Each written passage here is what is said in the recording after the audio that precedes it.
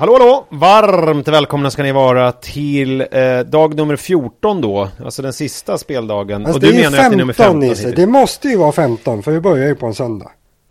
Jo, men det är ju också en söndag som finalen var, så att det blir väl liksom, jag vet inte, jag tror att vi gjorde så att vi spelade in dag nummer 1, alltså på måndagen. Ja, det är sista dagen i alla fall. Det är det. Ja, det är sista dagen i alla fall. Men jag tycker det är så jävla konstigt, för jag har ju gjort en anteckning varje dag. Ja. Nu måste jag titta här. Nej, men vet du vad? Det som är roligt är att jag ser här nu på mina anteckningar i och för sig. Dag nummer 1, då var det team var dålig, han hade ingen kraft.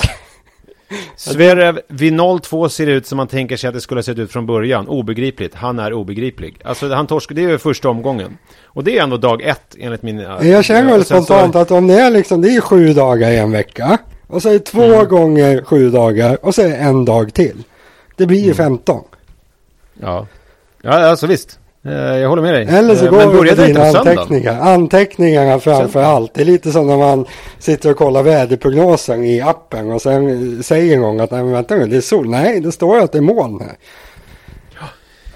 Ja, nej, men du har ju rätt i att det är 15, men jag förstår inte var det har liksom felat i mitt, hur det kan, det är som när min yngsta grabb, han har något konstigt trick som han har lärt sig på TikTok, vilket är ganska dåligt när man ser det, för att han räknar sina fingrar, kollar 11 fingrar, och så gör han så här 1, 2, 3, sen hoppar han över 4 och så är han 5, 6, 7, 8, 9, 10, 11, jag bara, ja okej, bra trick. Typ så har det blivit här. Men jag kan ju inte säga någonting annat än att det är efter sista dagen. Det är inte någon final idag eller någonting. Så det är ju... så är det med det. Okej. Det var en final igår. Jag tänkte vi skulle prata ganska mycket om den. Sen vi har ska inte vi pratat om vem vi gör det här med, Nisse. Nej, förlåt. Jag är helt förvirrad nu. Du heter David, jag heter Nisse. Och vi gör det tillsammans med Betthard. Och Betthard, där får man de högsta oddsen.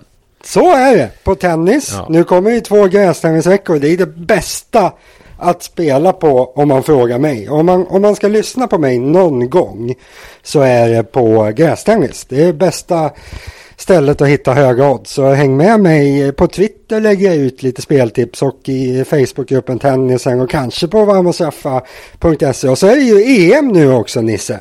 Och EM, då är det ju många som vill satsa pengar. Och det är ju samma sak där. Högst odds i världen hos Betthard på alla EM-matcher. Så kolla in det. Om man ska satsa en slant på Sverige ikväll. Jag vet inte, det kanske tar lite lång tid för dig, men jag är lite nyfiken på vad är oddsen på Sverige ikväll här mot Spanien? Höga. Jag ska ta fram det här. Tror att Spanien står i 1,30 lite drygt, såg jag i morse.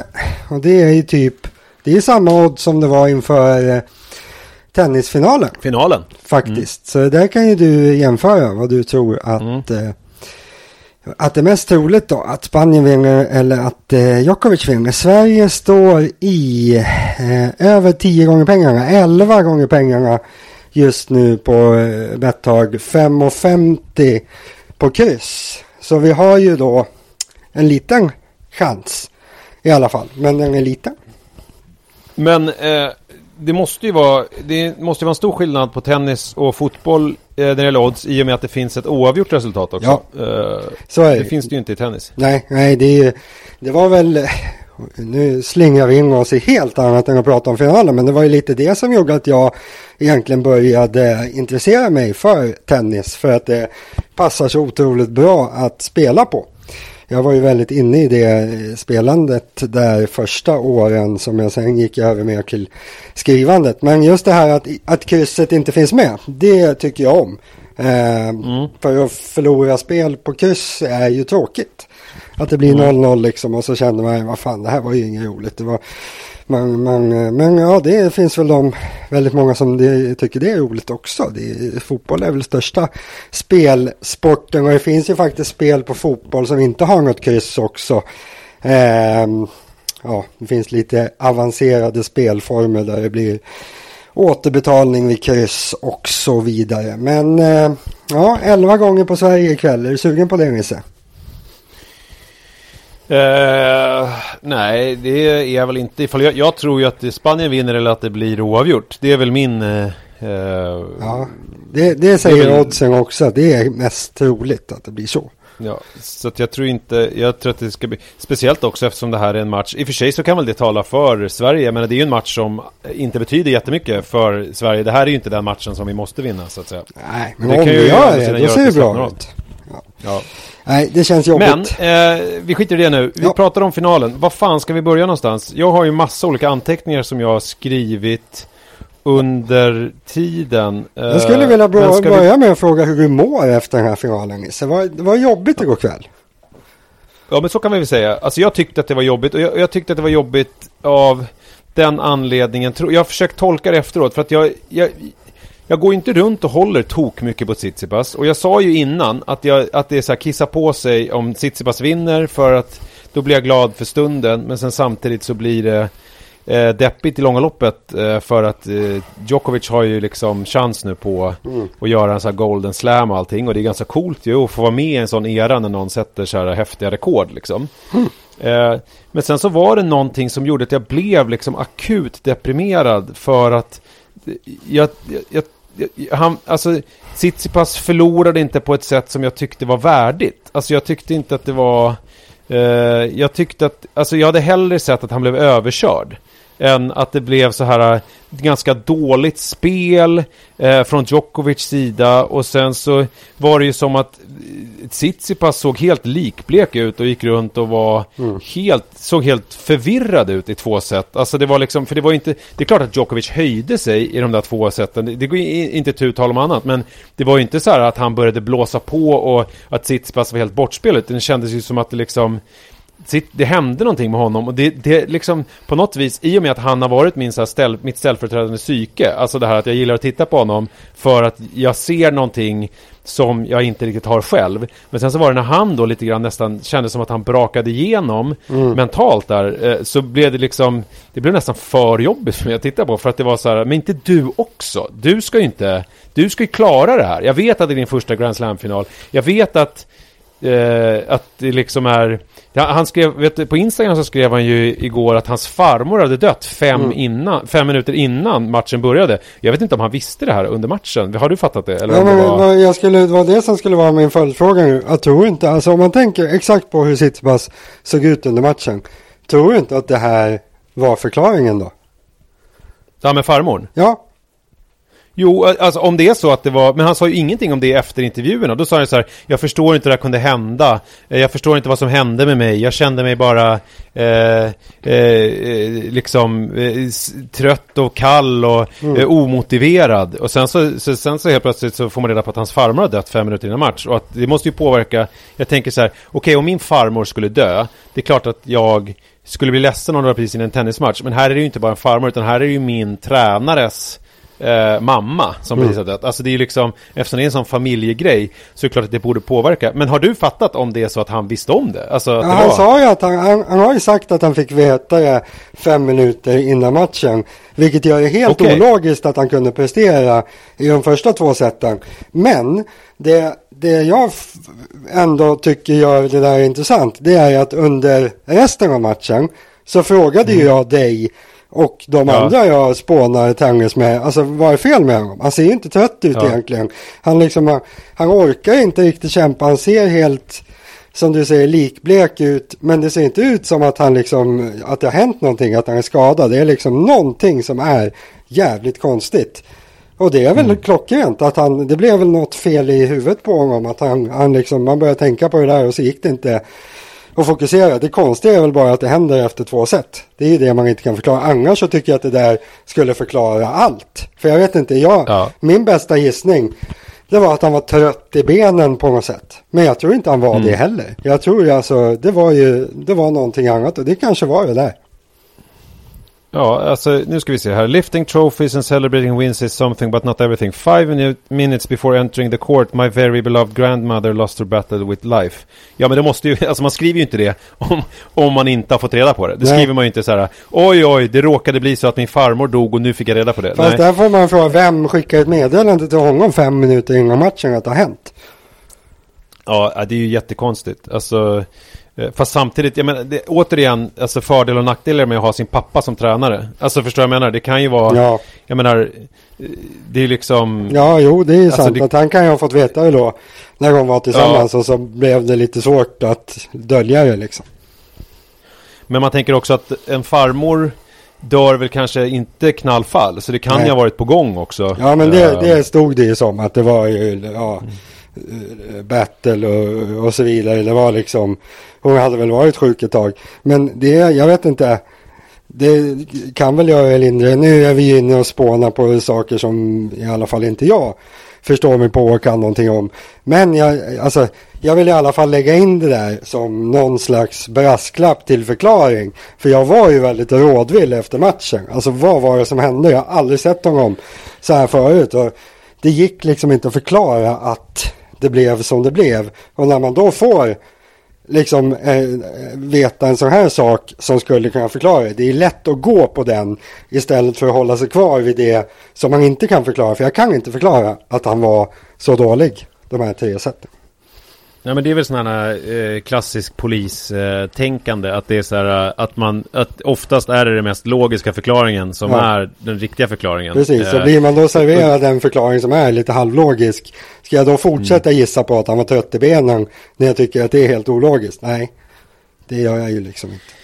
Men det är klart man kan se paralleller till en annan, alltså ingen jämförelse övrigt, men jag tänker på Danmarksmatchen, alltså när man såg Danmark spela klart mot Finland, alltså det var ju, alltså nu pratar jag om det här efter Eriksen där, när de valde att spela vidare, att det liksom det var ju ett fotbollslag som stod på planen, de spelade ju fotboll och de spelade ju jämnt med Finland, alltså det var ingenting så här man kunde ta på exakt, förutom kanske i de här små detaljerna som i att den missade straffen och när Schmeichel släppte in det där målet. Alltså att man är liksom, när man ska prestera på toppnivå, då måste man ju vara 100% närvarande. Ja, men det var lite samma sak som med Tsitsipas, att det var liksom, det var lite slött. Det var som att det gick på liksom 70% av vad det normalt gör. För precis så, jag kommer ihåg, det jag trodde då skulle hända, det var ju lite olika situationer där. Att med Danmark så gick det ju bra. Att de hade ju liksom pratat med honom efteråt och han verkade väl någorlunda fräsch, och då trodde jag att det skulle bli liksom motsatt effekt, att de skulle bli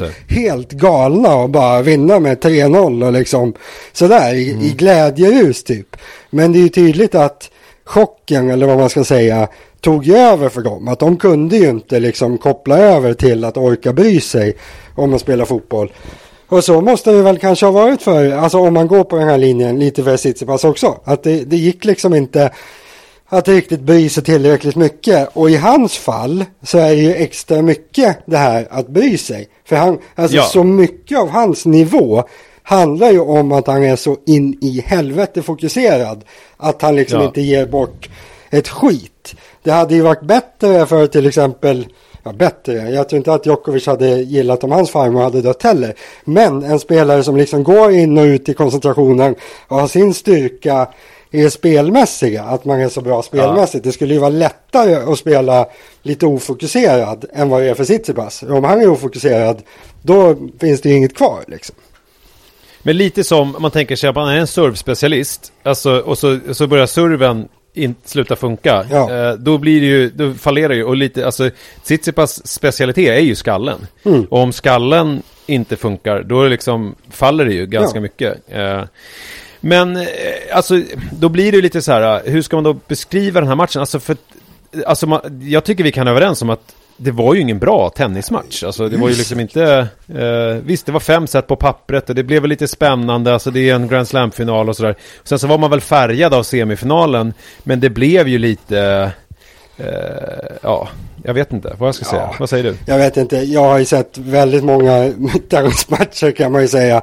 Och att man skulle vara färgad av den senaste matchen liksom. Nej, alltså för mig är det väldigt lätt att med säkerhet i liksom tonen säga att det här var en riktigt dålig match för att vara mellan så bra spelare. Och det kan jag väl ärligt säga att det gör att, alltså, jag känner ju ingen liksom entusiasm över den här vinsten för Djokovic, för det var liksom så dåligt. Det är svårt att liksom ryckas med och tycka att något är fantastiskt när den som vann till och med underpresterar grovt. Alltså jag skulle ju säga det är hårt att säga att man faller igenom när man vinner en Grand Slam-final. Men alltså Djokovic spel, jag skulle säga att han snudd på föll igenom i den här finalen.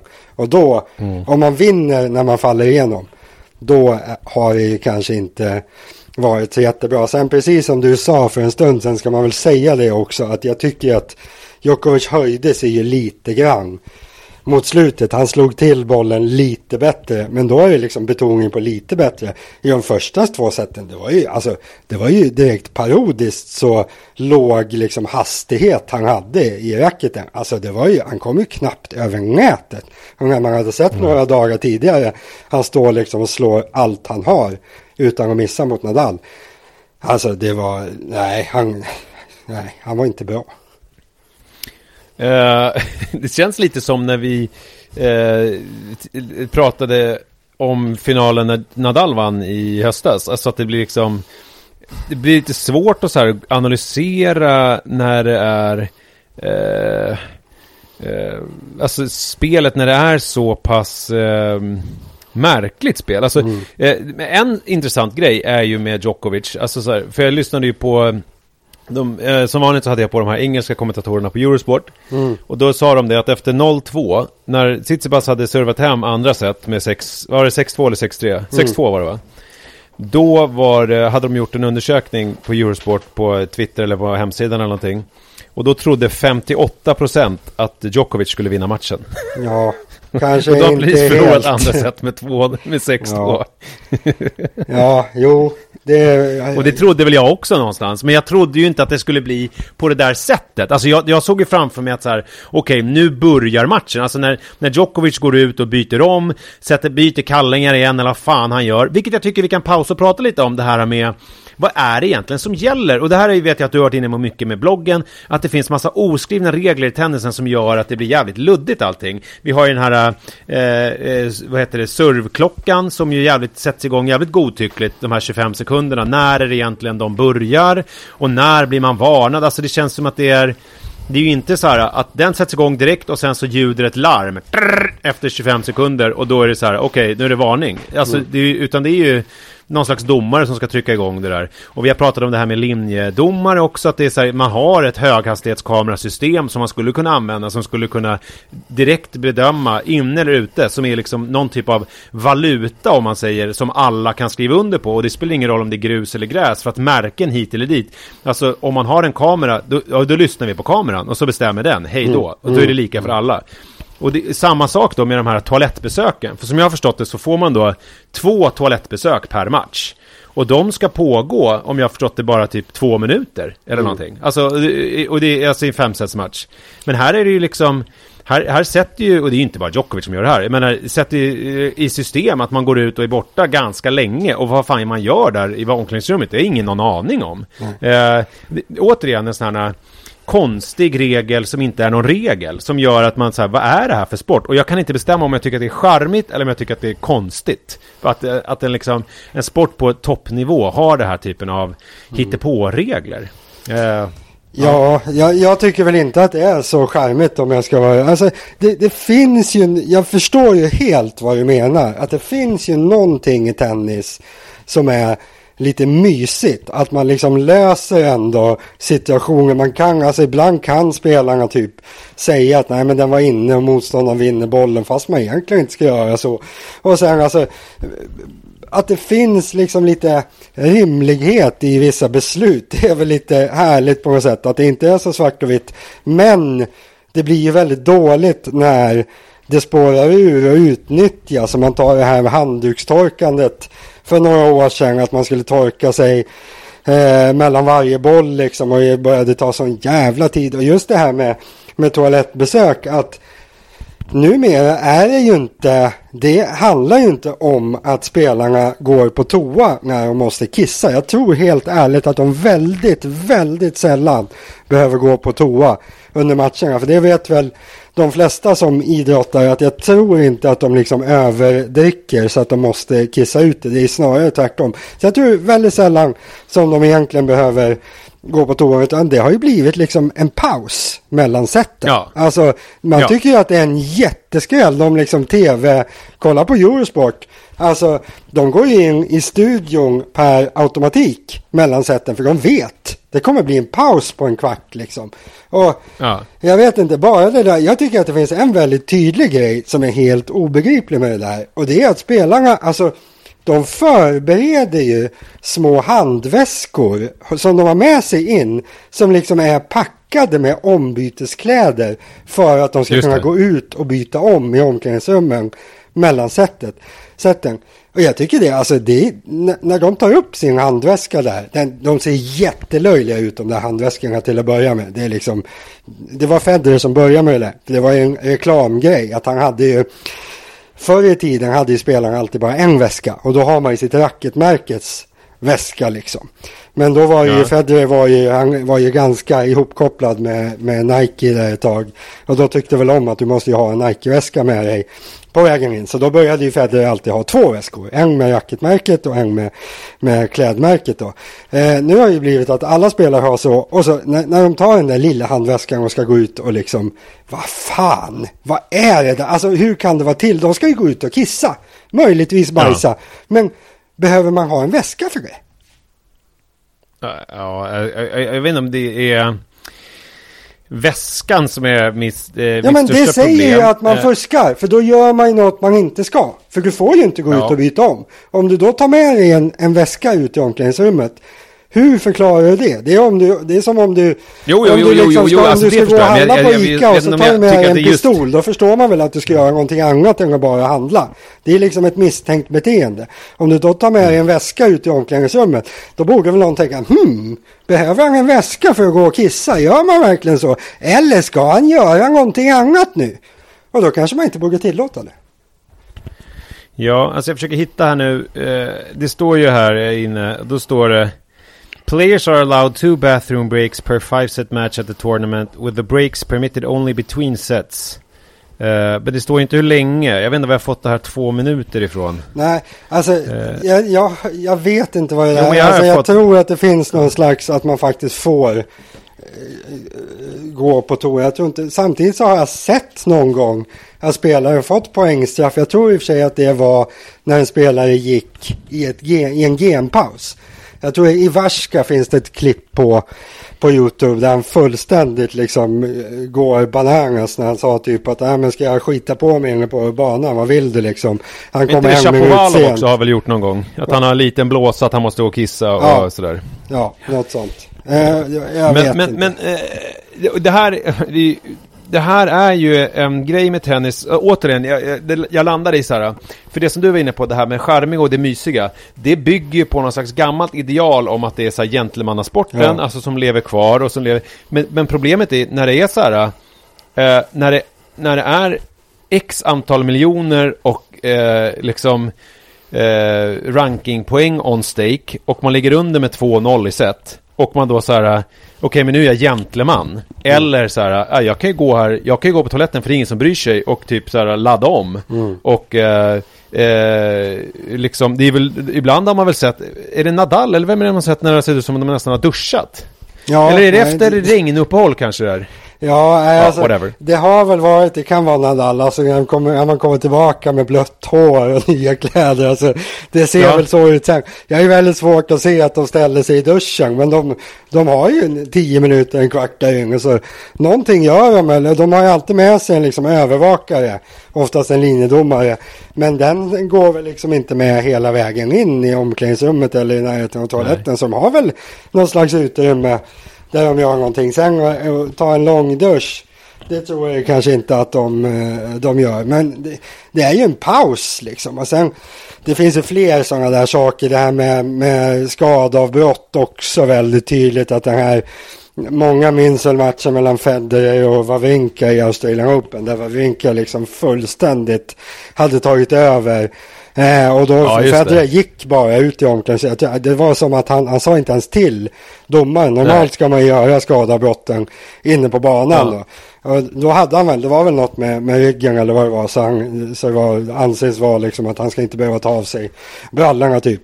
Men det var liksom, det var så tydligt att det var inget beslut från domaren, för det bara gick därifrån och så var det var så det var. Så kom han tillbaka en kvart senare och vände matchen liksom. Det är också så här, ett skadeavbrott ska ta 5 minuter. Det är liksom det som är sagt. Men det är ju så också att tiden när skadan undersöks, den räknas inte. Så spelaren sitter på stolen. Det tar några minuter för medicinmannen att komma inspringande. Det kan ta 5 minuter lätt. Sen ska skadan undersökas och det finns ingen tidsgräns. Det är så här, då tickar inte klockan. Så man kan köra en undersökning på 10 minuter om man vill också. Sen kan man säga att nej, men nu måste vi gå ut i omklädningsrummet. Och då börjar inte klockan för behandlingen ticka förrän de är igång där inne. Så i teorin kan liksom ett skadeavbrott ta 20 minuter, en halvtimme. Nu gör det sällan det, men det kan göra det. Och det är också så här, hur kan vi ha hamnat där? Varför finns det liksom ingen tydlig tickande klocka från början där? Det hänger ihop allting där med surfklockan. Att man försöker föra in saker som ska göra det liksom skarpare och lite hårdare. Men så behåller man alltid en godtycklighet som gör att man liksom, att det inte blir någon effekt. Och det tycker väl jag kanske är lite dumt. Att man borde nog börja dra sig mer mot att verkligen gå på de tydliga gränserna. Ja, eller så gör man så att efter varje set i matcher så är det, ja men då har man 5 minuters paus och då får man göra vad fan man vill, bara man inte pratar med någon.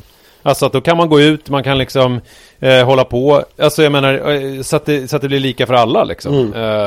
Istället för att det blir som nu, jag menar, nu försökte ju Tsitsipas på något liknande. Han körde en jävligt konstig stil efter tredje setet när han gick först ut, sen kom han in och fick behandling. Alltså först satt han kvar en stund. Sen sa han så här, man måste gå ut, och så gick han ut och så kom han tillbaks. Och då fick han någon behandling där på någonting av en det här som jag inte riktigt fattat varför det heter trainer hela tiden. Nej. Alltså trainer för mig är tränare. Varför säger de att man kallar in trainer? Det heter väl så. Jag har googlat liksom det också. Och det konditionerare på något sätt. Eller vad det är. Men det är osannolikt. Nej, jag vet inte. Vi ska väl inte gegga in. Jag tycker kanske inte, eller tror att det var det där som vände. Det var ju liksom med Tsitsipas skalle som fixade det kanske efter 2 set. Men man vet ju inte där.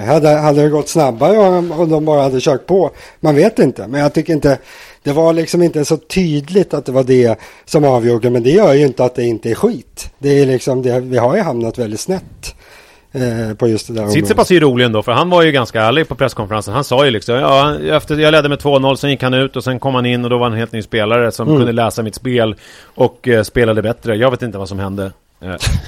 Ja. Men, han kanske är lite annorlunda ändå, Tsitsipas. Lite speciell. Ja, han är lite annorlunda, det är han ju. Men så att, ja, det är inte så mycket snack om spelet här ju, men vi har ju pratat ganska mycket om det då. En annan grej som jag tycker är intressant med mig när jag kollar på tennis, apropå det är att jag inledningsvis så tänker jag ganska mycket på det vi har pratat om innan med taktik, och jag försöker hålla koll på liksom var de spelar och hur de spelar, för att jag liksom med gameplans och lite sådana här, alltså matchups och allt sånt där. Men sen märker jag efter ett tag, och jag tänker att det kanske är så för en del tennisspelare också, jag vet inte, för jag känner igen det lite grann från när jag spelar tennis själv också, att det liksom blir att jag börjar med att försöka hålla en teknik, att jag ska så här, ja men nu ska jag lägga över ganska mycket på den där lirarens backhand, för den såg jag på inbollning att det där fanns ju ingenting. Men sen efter ett tag så sveps man in i spelet, både när jag tittar och när jag spelar själv, och så glömmer jag bort, och så bara spelar jag, eller alternativt som i det här fallet då bara tittar. Alltså att jag helt plötsligt här kommer på att det har gått 2 set, jag har ingen aning om hur de spelar, eller liksom om någon har lagt om spelet, eller om liksom Tsitsipas gör någonting annorlunda, eller om Djokovic gör någonting annorlunda, och att jag bara sitter och registrerar utan att liksom reflektera över vad det är jag ser. Och det tycker jag är ju också lite irriterande. Fokuset flyttas mer och mer till bollen för varje sekund som går. Och sen ser vi bara bollen till slut.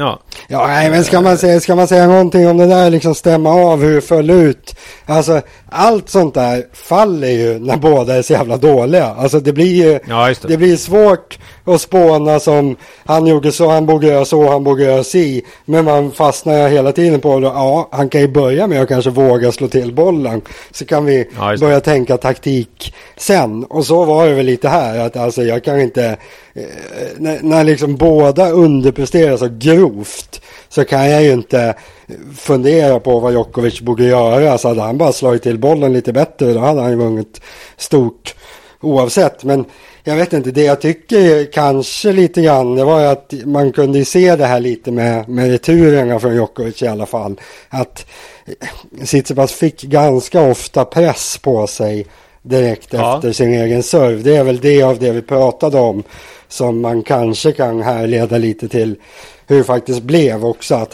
han servade väldigt många S, kändes det som, Tsitsipas. Men alltså när Djokovic väl fick träff på dem så hade han ganska bra placering. Och det är inte så bra för Tsitsipas, men det där, alltså det är väldigt liten detalj när slutbetyget är att båda var väldigt dåliga. Han var snabb inledningsvis, Tsitsipas, på att plocka upp Djokovic stoppbollar. Ja. Det var ju faktiskt ganska bra. Första halvan på första set tyckte jag faktiskt var ganska bra, ska jag säga. Mitt i allt knäll. Ja, men så var det. Och första set var ju liksom... Det var ju behållning i den här matchen, ska man ju säga. För jag menar, det blev ju lite grann precis som jag hade tänkt då, med att Tsitsipas lyckades hålla sin serv och sen så blev det tiebreak, och då tänker man så här, ja men det här vinner väl Tsitsipas, och nu vann han det ju väldigt mycket enklare än vad jag hade tänkt då, för att Djokovic ställde ju bara in skorna och det var väl 2 break på slutet av setet där, var det inte? Alltså Djokovic... Jo, alltså Djokovic bröt ju Tsitsipas, och då tänker man ju, nu har han ju det här, men sen så bröt ju Tsitsipas tillbaks och det var ju det som var... Och det var ju då man tänkte att, för jag mässade dig där när han blev bruten och sa så här, ja, det här var ju kul så länge det varade. Och då sa du så här, men för du är ju en jävla gud. Bara, nej, men jag tycker att Tsitsipas ser ut som att han är på gång. Jag bara, va? Det här kommer ju Djokovic vinna nu, enkelt. Och sen så hade du ju rätt då, för man bröt honom direkt och sen vann tiebreaket. Och sen vann nästa set med 6-2. Men så här kan man väl säga, hade Tsitsipas fortsatt att hålla sin mentala nivå, alltså bara trumma på, så hade han ju vunnit. Det är helt övertygad om. Men det är ju lätt att säga i efterhand. Nu ska vi se, han är i alla fall på gång nu, Tsitsipas. Han sa ju om gräset nu, I'm going to try and adapt my game to this surface. Alltså gräset pratar jag nu. I think I have the game to play good on grass too. I just need to be open-minded and adapt my game to this new exciting surface. Det är inte så mycket I hate this surface över honom. Nej, gräs borde väl vara det som passar honom bäst. Så han blir nog inte helt ofarlig. Jag vet ju också varför Djokovic vann matchen, kommer jag på nu. Jaha. Han gav ju en kille en racket efter matchen. I don't know the boy, sa han, but he was in my ear all the time. He encouraged me when I was 0-2 down. He even coached me during the match. Haha. He was the best person to give the racket to. He was supporting me throughout the match. Aha. Sa Djokovic om den där 11-12-åringen som han gav racket till. Och det är väl otillåtet, va? Får man bli coachad av 12-åriga pojkar i publiken? Så är det väl okej, tror jag. Ja, det måste det väl vara. Ja, det är svårt att ta ansvar för lite otydligt, publiken, tycker jag. Då kan man ju också sätta in, alltså då kan ju den här 12-åringen kan ju sitta med liksom en snäcka i örat, och så har han vad heter han nu? Vad heter hans tränare? Fan, jag har fått hjärnsläpp. Vaida, vad heter han? Moratoglu, eller? Nej, jag pratade om Djokovic. Det var ju Djokovic som gav racket. Det var Djokovic. Ja, Vaida, vad heter han? Vaida. Ja, att han sitter med snäcka och har honom i örat helt enkelt och säger olika saker. Då är det nog plötsligt otillåtet. Det tror jag. Men det som man kan ta med sig av den här matchen är ju att Djokovic nu har chans på att vinna hela skiten i år. Och jag menar, det kommer han väl göra. Alltså senaste gången han förlorade i en Grand Slam var ju, förutom då Roland Garros förra året, var ju när han slog bollen på en linjedomare. Så att jag menar, vad har vi nu? Australian Open 19. Då vann han överlägset mot Nadal. Sen förlorade han ju Franska öppna. Där vann ju Djokovic. Eller där vann ju Nadal. Men sen vann han väl... Men vann han US Open där? Det vet jag inte. Kanske han gjorde. 19? Jag kommer inte ihåg nu. Nej, var det då? Skitsamma. Historiegenomgång, det är farligt. Men... Ja, det är farligt. Det kan vi inte ha. Men det senaste året i alla fall så är det ju US Open. Förlorade han ju för grund av halsmisshandel. Och Franska öppna förlorade han i finalen mot Nadal. Sen var han överlägsen australiska. Och sen så nu vann han Franska öppna. Och så har vi Wimbledon på gång. Han är på väg upp så att säga. Den lilla pojkspolingen. Han håller på att ta över. Han är ju svårtuggad alltså. Ja. Det är han ju. Det går inget snack om den saken. Ja, och Wimbledon och sen så slog det mig också en sak med Djokovic som det har varit lite på prat om i gruppen också, att han är tråkig liksom. Han är maskin, och varför vinner han? Och jag kommer på att enda gången Djokovic är rolig att titta på, alltså som jag genuint tycker att han är rolig att titta på, det är ju mot Nadal. Alltså den matchen vi såg när han spelade, då var det ju som att då spelade han ju ett spel som jag skulle säga är kul. Alltså inte liksom så här bara maskin, utan det varierat, han tar bollen tidigt, han liksom, och det blir ju otroligt kul spel liksom. Ja, jag kunde inte hålla med mer alltså, mot andra spelare. Visst, alltså det är väl svårt att plocka bort till exempel finalen och Wimbledon mot Federer där. 19 måste det väl ha varit. Det var ju jätteroligt att se honom då, men det var ju på grund av Federer liksom. Så ja, jag håller väl med egentligen. Det är när han möter Nadal, då blir han också underhållande, men alltså i vanliga matcher, det är inte roligt. Men det har han väl, det är väl ingen som någonsin har tyckt att han är särskilt spännande. Det är ju som det är. Bra är han, men rolig är han fan inte. Vi sa ju inledningsvis att vi tänkte prata lite om gräset. Alltså vi hade ju kollat lottningen här alltså den här, vad heter den andra grästurneringen, den skiter jag fullständigt i. Som är nu. Queens, du bryr dig om Halle. Jag bryr mig om Halle. Och vilken är den andra? Queens, London. Queens, ja precis. För Queens brukar väl ändå vara rätt bra, eller? Ja, den var ju, alltså fram till för några år sedan så var ju den alltid bättre än Halle. Men nu har ju, alltså Halle är ju helt överlägsen. Det finns ju ganska mycket pengar inpumpade i Halle, vilket man ser på startfältet också. Federer har ju någon slags livstidsavtal på allt att spela där, och de har ju tagit typ alla bra spelare i år. Så alla bra spelare. Ja, alltså vi har ju Struff är med bland annat. Zverev är med. Berankis. Kohlschreiber. Nej, men det är ju Medvedev som är toppsidad, och Tsitsipas har fått wildcard, han är andra sidad. Och sen har vi ju, jag menar i fallande skala allihopa, vem är det som är tredje sidad? Zverev tredje sidad, Rublev fjärde sidad, Federer är alltså femte sidad, kvartsidad, Bautista, Goffin och Monfils. Så alltså det är ju, man hittar inte en 500 turneringar i det här, så mellan de minsta och Masters. Och det här, jag vet inte, tveksamt om jag har sett, det kanske jag har. Någon gång i arabvärlden har väl haft kanske Federer, Nadal och Djokovic på plats någon gång. Men i otroligt hög nivå, 5 topp 10 spelare, och man måste vara 15 i vägen för att vara kvartsidad. Så ja, det kommer vara bra klass. Sen ska man väl se också att alla ska väl komma också. Det är Tsitsipas. En normal människa hade väl inte kommit, men Tsitsipas lär väl dyka upp, antar jag. Nu men eftersom man har fått ett wildcard, tänker jag. Ja, man får inte wildcard om man inte... Lite så. Det känns konstigt att få det och sen bara, jag skiter i det. Men det är ju också speciellt med gräs eftersom det inte finns någon master. Alltså då blir det ju lite...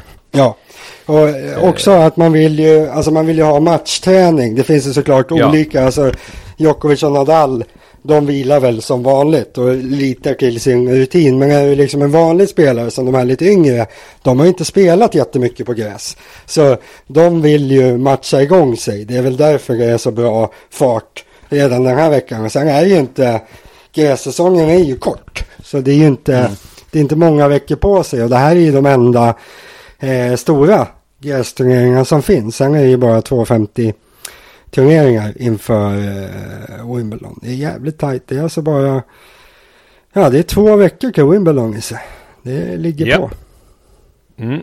Och då är det den här nu, Halle, och sen så nästa vecka, vilken är det då, veckan innan? Det är Halle och London den här veckan. Sen är det Mallorca och Eastbourne nästa vecka. Det är ju alltså jättesmå turneringar. Mallorca har väl aldrig spelats, tror jag. Men är väl inställd förra året och det var första gången, tror jag. Så jag vet inte, det borde väl vara lite upplagt för Nadal att dyka upp där. Jag vet inte om man har någon plan på det i år.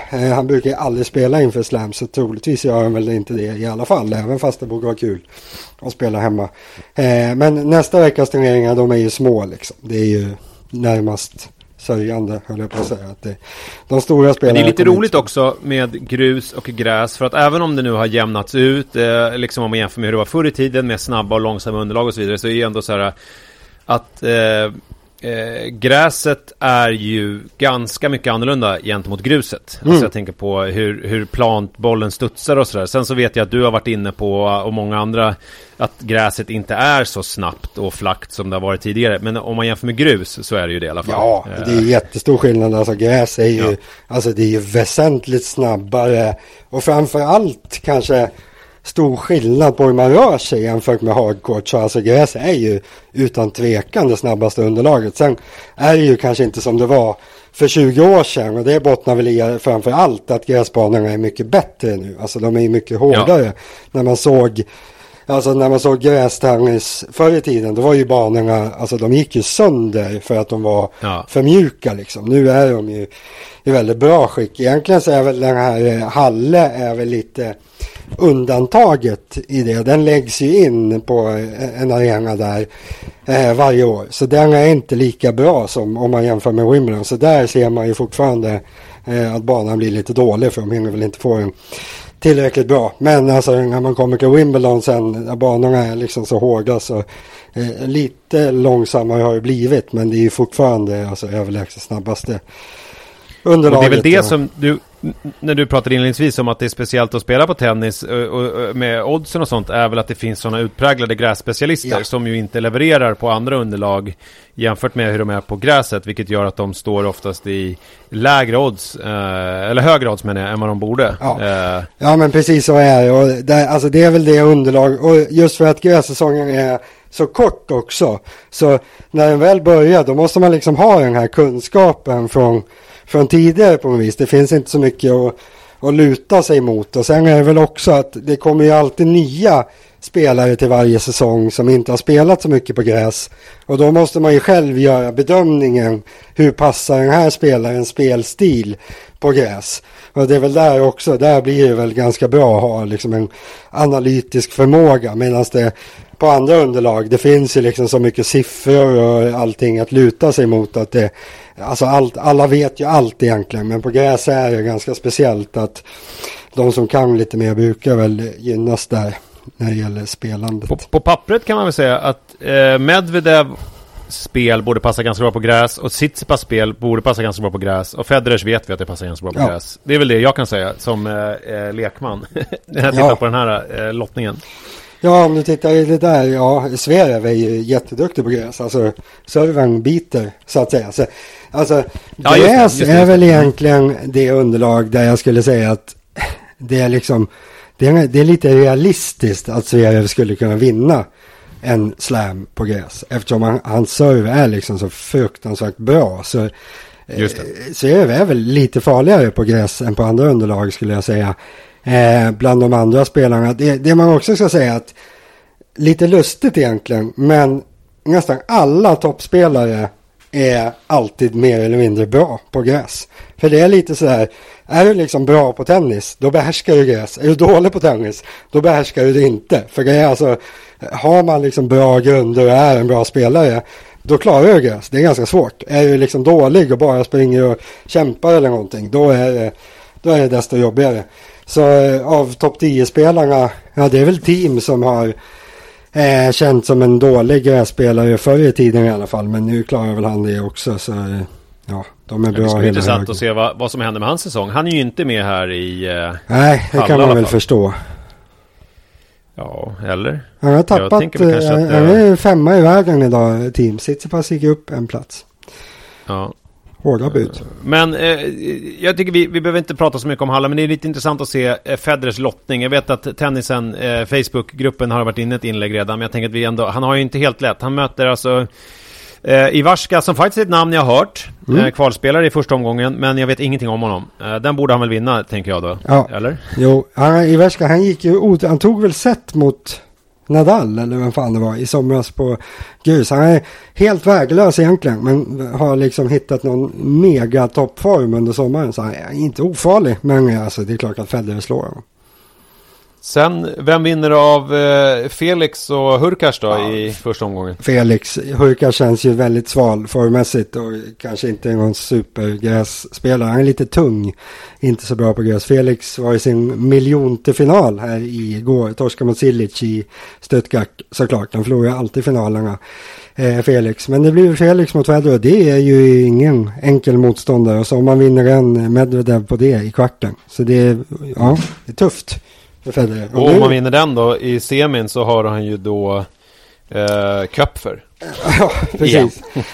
Nej, men Sverige kan det väl bli i semin, kan man gissa. Men det är väl nu han ska bekänna färg. Det är väl sista chansen nu för att hitta på något den här grässäsongen. Tror väl nästan alla. Så nu får han väl se lite bättre ut. Ja, han såg ju bra ut. Ja. I franska, det sa vi ju. Bra, men liksom, jag vet inte, det beror på vad man jämför med såklart. Alltså bra, absolut bra för att vara honom kanske. Men det är ju inte världstopp bra. Det kan man ju inte säga om när han stod och liksom spelade jämt med Köpfer. Så det måste ju komma upp ett snäpp. Ja, men ändå hyfsat om man jämför med Djokovic i finalen. Ja, precis. Ja, men, så det blir väl lite kul att titta på den här veckan. Har du något speltips avslutningsvis här, första omgången i Halle här eller någonting? Att du känner, apropå det här med att det är bra att spela på gräset. Har jag det? Vi kan väl titta här om det finns någonting lite kul. Halle. Där. Vasek Pospisil. Vet du om det är, Nisse? Ja, alltså vet. Jag känner igen namnen. Alltså skulle du säga namnen till mig så skulle jag säga så här. Det där är en tennisspelare. Skulle jag säga. Det är han som alltid kör de här att han vill ha 5 olika fackförbund inom tennisen och att alla ska tjäna lika mycket pengar och sådär. Han är inte så... Jag tycker kanske inte att han är den mest begåvade tennisspelaren. Men i alla fall, han är duktig. Han har varit borta länge med skada och det är han nästan alltid. Han är snudd på alltid skadad men alltid duktig när han kommer tillbaka och spelet passar väldigt bra på gräs. Han har jättebra serve och kan gräs utan renang. Möter Marcos Giron som väl inte är någon världsartist direkt och 2 gånger pengarna på Pospisil. Mycket fint. Den spelas i eftermiddag så den kan man köra på 2 gånger pengarna av ett tag. Bra, tack så mycket för den här Grand Slam-sessionen. Vi har ju kört nu hur många jävla avsnitt vi har gjort och helt oklart fortfarande. Men ett antal har vi gjort i alla fall varje dag från den här Franska öppna. Och vi är tillbaka till Wimbledon, hoppas vi. Men det ska vi vi är väl tillbaka om en vecka redan igen med ett vanligt poddavsnitt. Just det. Och där vi ska prata om den här, hur det gick för Federer och de andra den här veckan i Halle, helt enkelt. Exakt, det blir kul. Ja, det blir jätteroligt. Och tack så jättemycket för att du lyssnar. Och glöm inte att följa, eller vad det nu heter, tennisen. Alltså sök på tennisen på Facebook. Och så är det en bra, kul grupp där vi snackar tennis. Och så tipsa alla kompisar ni har som gillar tennis om podden. Och läs Davids blogg, vamosrafa.se. Är det kom eller se nu? Det är se. Och tack Bettag för att vi får vara med. Uppskattas. Tack så jättemycket allihopa och hoppas att ni har varit nöjda med våran Grand Slam-bevakning. Kommentera gärna i någon slags feed någonstans, recensera och prenumerera och så vidare. Ha det fint! Hej hej!